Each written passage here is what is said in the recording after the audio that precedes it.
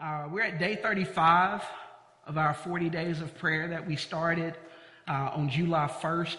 I hope this time has been a real blessing to you guys, as much as it has been to Pastor Brian and myself. And more than that, we hope that these days of prayer would become a life of prayer. We called it 40 days of prayer, but it's not like after 40 days we want you guys to stop praying. Amen.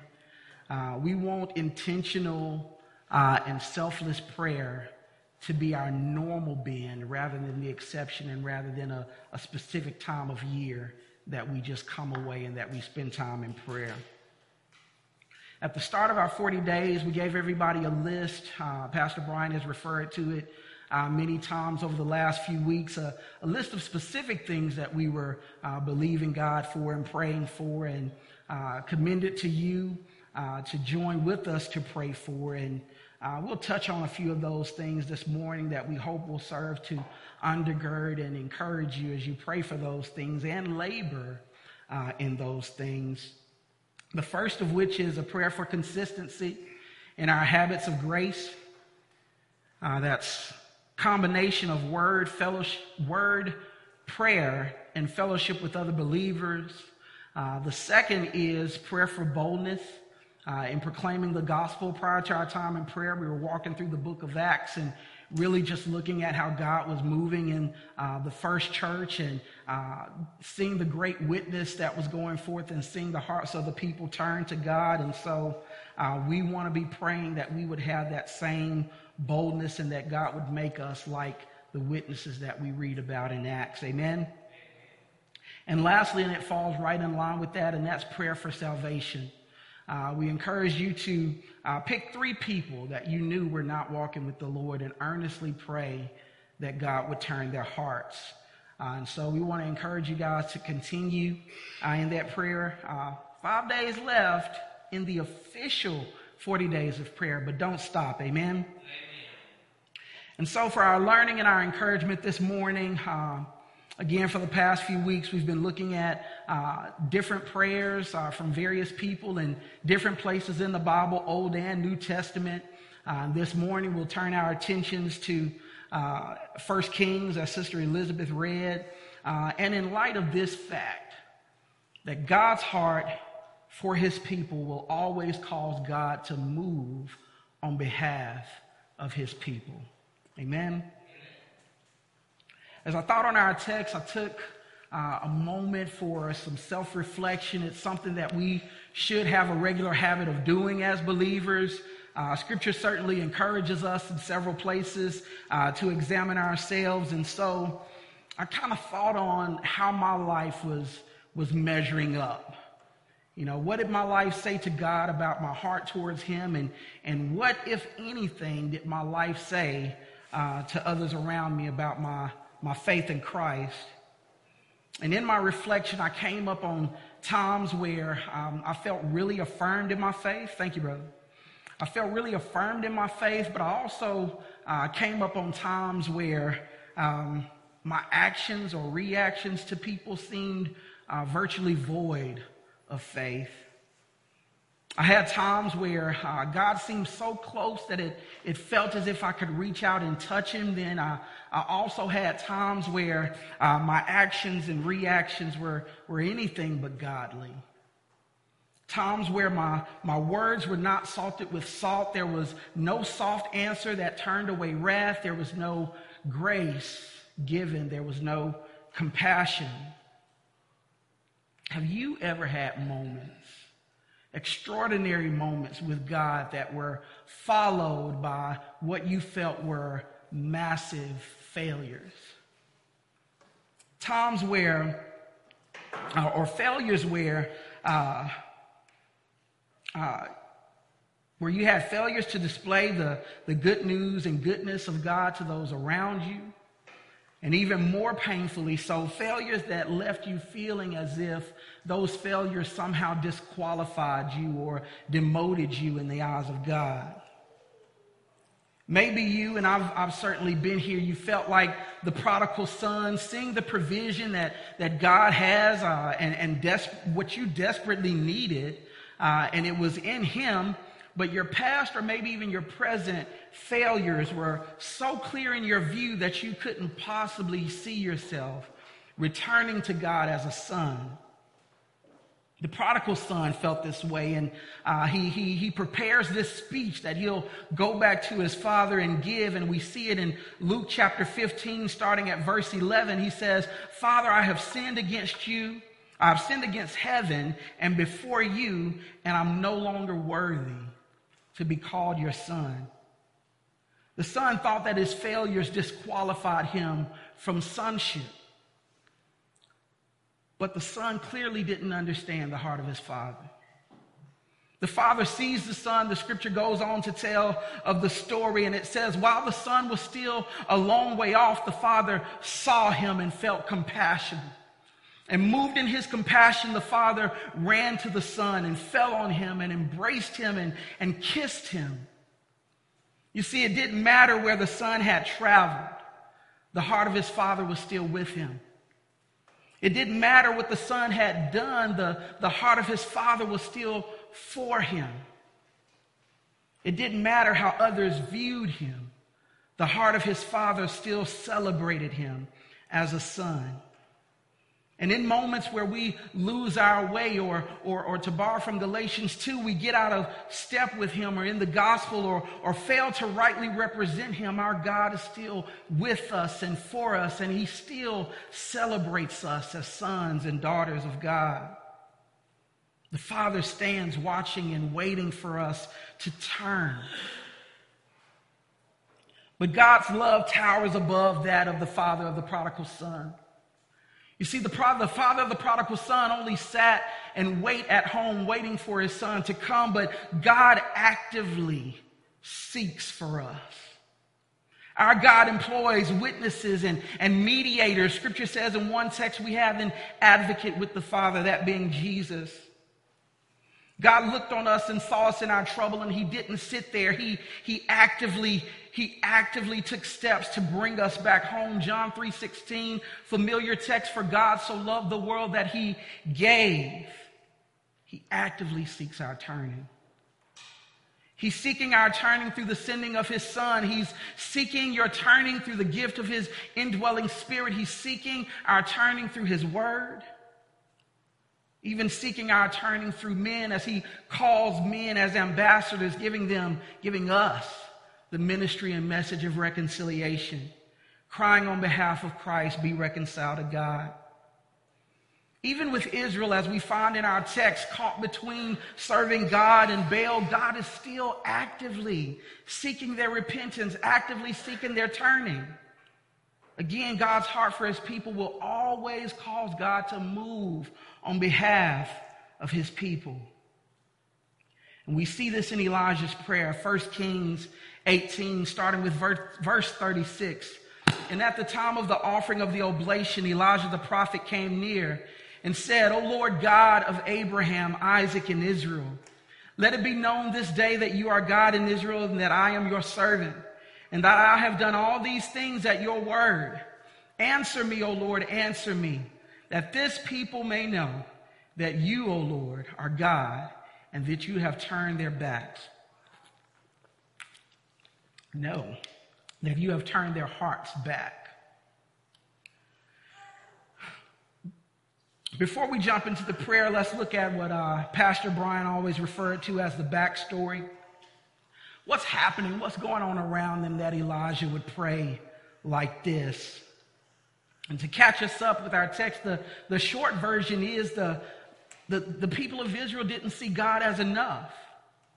On a number of occasions, we see God telling Israel that I will be your God. I will take you as my people, and you will be my people, and I will be your God. We see God making good on his promise to deliver them from Egypt. We see God making good on the promise to bring them into the land of promise. And we see Israel losing sight of God's provision and seeking after or rather seeing the things that other nations and other gods were having, and they desired those things over what God had provided, even above God himself. Hear the hearts of the people in 1 Samuel as the elders of Israel gathered themselves together and came to Samuel saying, "Now appoint for us a king to judge us." 1 Samuel chapter 8, verse 7, God says, "Obey the voice of the people in all that they say to you. For they have not rejected you, but they have rejected me from being king over them. According to all the deeds that they have done from the day I brought them up out of Egypt, even to this day, forsaking me and serving other gods, so they are doing to you. Now then, obey their voice. Only you shall solemnly warn them and show them the ways of the king who shall reign over them." So begins the line of kings over Israel, some good, some not so good. And the particular king that we're dealing with here in our text, Ahab, he was a very not so good king. In fact, this is what God has to say regarding Ahab. In 1 Kings 16, starting with verse 29, he says, "In the 38th year of Asa, king of Judah, Ahab the son of Omri began to reign over Israel, and Ahab the son of Omri reigned over Israel in Samaria 22 years. And Ahab the son of Omri did evil in the sight of the Lord, more than all who were before him. And as if it had been a light thing for him to walk in the sins of Jeroboam the son of Nebat, he took for his wife Jezebel, the daughter of Ethbaal, king of the Sidonians, and went and served Baal and worshipped him. He erected an altar for Baal in the house of Baal, which he built in Samaria." Not a good guy. Listen to the second part of verse 33. "Ahab did more to provoke the Lord God of Israel to anger than all the kings who were before him." Great guy, right? As it went, whenever there was a king that followed the Lord and remembered the Lord, the people also typically followed the Lord. In like manner, whenever there was a king who didn't follow the Lord, the people didn't follow the Lord. The people tend to follow whoever's reigning over them, which is why from the beginning, the time that God led them out of Egypt, it was always God's heart to be their king, to reign over them, that they might follow after him and worship him only. So under Ahab, the people began to worship Baal, but again, God's heart for his people will always move God or cause God to move on behalf of his people. And so God sends Elijah to Ahab. And if we bump up just a couple of verses in chapter 18, starting at 17, hear Ahab's greeting to Elijah. He says, "Is it you, you troubler of Israel?" To which Elijah basically replies, "I'm not the troublemaker. You are." Then Elijah proceeds to command the king. Now, mind you, the king's wife Jezebel has made a hobby of killing prophets. And here Elijah comes to order the king. In verse 19, he says, "Now therefore, send and gather all Israel to me at Mount Carmel, and the 450 prophets of Baal and the 450 prophets of Asherah who eat at Jezebel's table." Do you think Elijah prayed for boldness? We don't see it here, but you have to be walking in boldness to come up against a person whose family has been killing prophets, to the point where Obadiah earlier in the text is hiding prophets in caves. And it's 450 of them, 900 if you count both sides, but when the battle comes, only the 450 prophets of Baal showed up. It's just one Elijah. So at the heart of the text to follow is conflict. You have conflict between Elijah and the prophets, and you have conflict between God and Israel. And as we see oftentimes in text, whenever there's a conflict between God and the people, there's always a mediator, an intercessor, a go-between.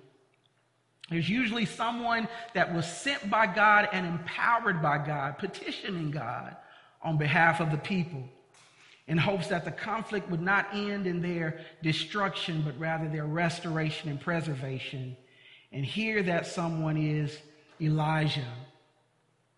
So we come to 1 Kings 18, verse 20. He says, "So Ahab sent all the people of Israel gathered and gathered the prophets together at Mount Carmel.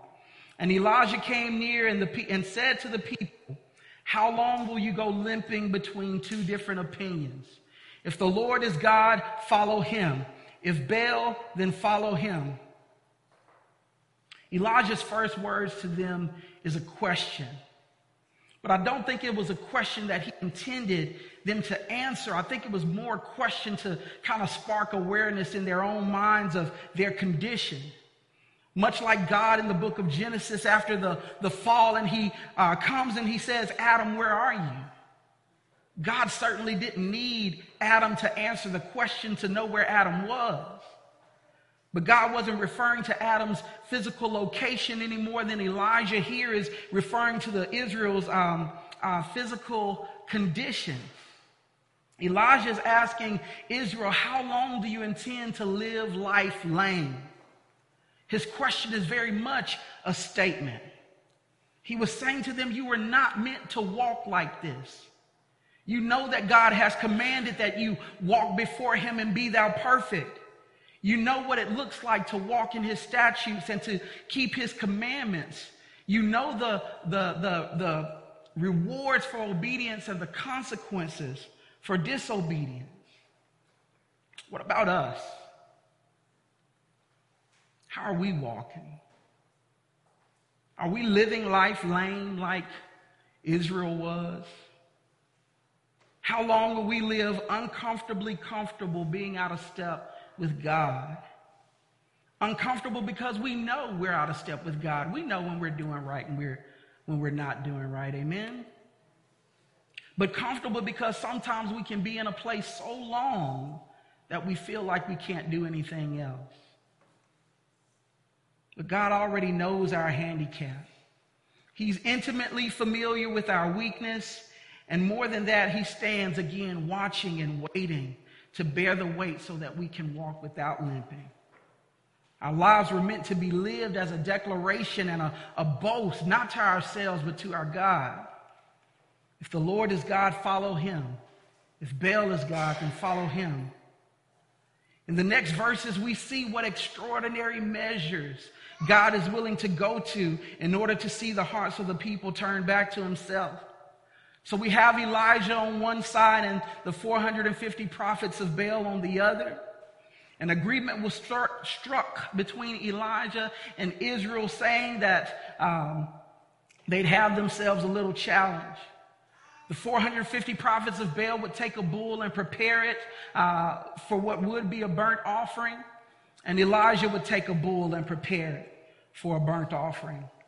And the agreement was made that the God who answers by fire, he is God. Latter part of verse 24, the people said, "It is well spoken," basically saying, we agree. So Elijah set the terms and said that the prophets of Baal, since you are many, you can go first. And we pick up in verse 26, and they took the bull that was given them, and they prepared it and called upon the name of the Lord. No, they didn't. And called upon the name of Baal from morning to noon, saying, "O Baal, answer us." But there was no voice, and no one answered. And they limped around the altar that they had made, and at noon Elijah mocked them, saying, "Cry aloud, for he is a god." Either he is musing or meditating, or he is relieving himself, it says, or in the bathroom, or he's on a journey, or perhaps he's asleep and must be awakened. He is really taunting them. Scripture says that this went on past midday, but there was still no voice, no one answered, and no one paid attention. And as if the odds were not already high enough for Elijah, you got 450 against one. Elijah prepares his burnt offering. He rebuilds the altar. He instructs them to build a trench around the altar. So they dig the trench, they lay out the wood, they lay out the sacrifice, and then Elijah gives this instruction. Fill 4 jars of water and pour it over the sacrifice. Elijah does know this is a burnt offering challenge, right? Have you ever tried to burn wet wood? It doesn't work too well, right? But Elijah gives this instruction a second time and a third time, and they fill it to the point Scripture says that the water ran around the altar and filled the trench. He was one man against 450 with a waterlogged sacrifice and a burnt offering challenge. Sounds like a job for God, amen. And so again, Elijah prays and God answers. It didn't matter that the deck was really stacked against him. There was more of them, seemingly more that was against him than was for him, and his sacrifice was soaked. Verse 36, O Lord God of Abraham, Isaac, and Israel, let it be known this day that you are God in Israel, and that I am your servant, and that I have done all these things at your word. Answer me, O Lord, answer me, that this people may know that you, O Lord, are God, and that you have turned their hearts back. Then the fire of the Lord fell and consumed the burnt offering and the wood and the stones and the dust and licked up the water that was in the trench. And when all the people saw it, they fell on their faces and said, the Lord, He is God.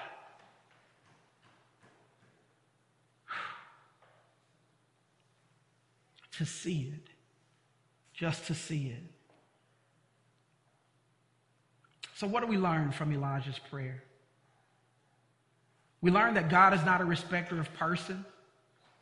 As Elijah prays, he addresses God in a way that God often uses to reveal himself to a successor of the promise he made to Abraham.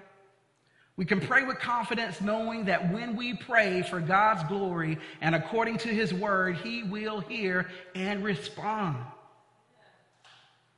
We learn that God wants to use our lives to display his glory and his goodness to others. Whether you currently feel like Israel who strayed from God or Elijah, the obedient servant, we can pray knowing that God has a plan for our lives. Jeremiah 29:11 says, plans for our welfare and for our good and not for evil, to give us a hope and a future. It didn't matter that Israel had been kept by Ahab. He said 22 years he served and were following other gods. God still is seeking their repentance. Amen? We learn that the Lord is God. He's sovereign. He's mighty, and nothing is impossible to him, whether 450 prophets with Baal or a soaked burnt offering. God is able to save to the uttermost. When we're facing a multitude of enemies, when we're struggling to overcome years of sin, wondering if God is really God or not, we can pray big prayers knowing that he is God and that God is enough. Amen? So wherever you are this morning, and again, oftentimes we can find ourselves playing both the part of Elijah, the obedient servant who believes God for the impossible. Can you imagine the look on their face when he says, pour water over it? And then a second time and a third time. So whether we're Elijah or whether we're Israel, the stubborn, stiff-necked people who constantly see the promise, but always somehow pass over the promise and over the promise keeper. No matter where you are this morning, God wants to use you. And he's using both people here in this text. If you're Elijah, God is empowering you for service, sending you to the aid of somebody who needs to hear from you. Sending you to somebody who needs to see God at work, and he will send you. Let him empower you for service. If you're Israel, please again see what great lengths God is willing to go to see your heart turned back to himself. Your time wandering in the wilderness or serving other gods has not diminished God's love for you. He desires to use even you. Reminded of Jesus' words to Peter just before telling him of his pending denial of Christ. Jesus says, the enemy has commanded to have you that he may sift you like wheat, but I have prayed for you that your faith fail not. And when you have turned again, strengthen your brothers. His love for us goes beyond our failures. The word of the Lord saying in Romans, God demonstrated his love for us in this way. While we were yet sinners, Christ died. He is that loving Father, watching and waiting for you to turn. But he's not waiting to shame you as a sinner. He's waiting to celebrate you as a son and daughter of God. Amen. And when we pray, we can believe that that is the heart of God for his children. Let us pray.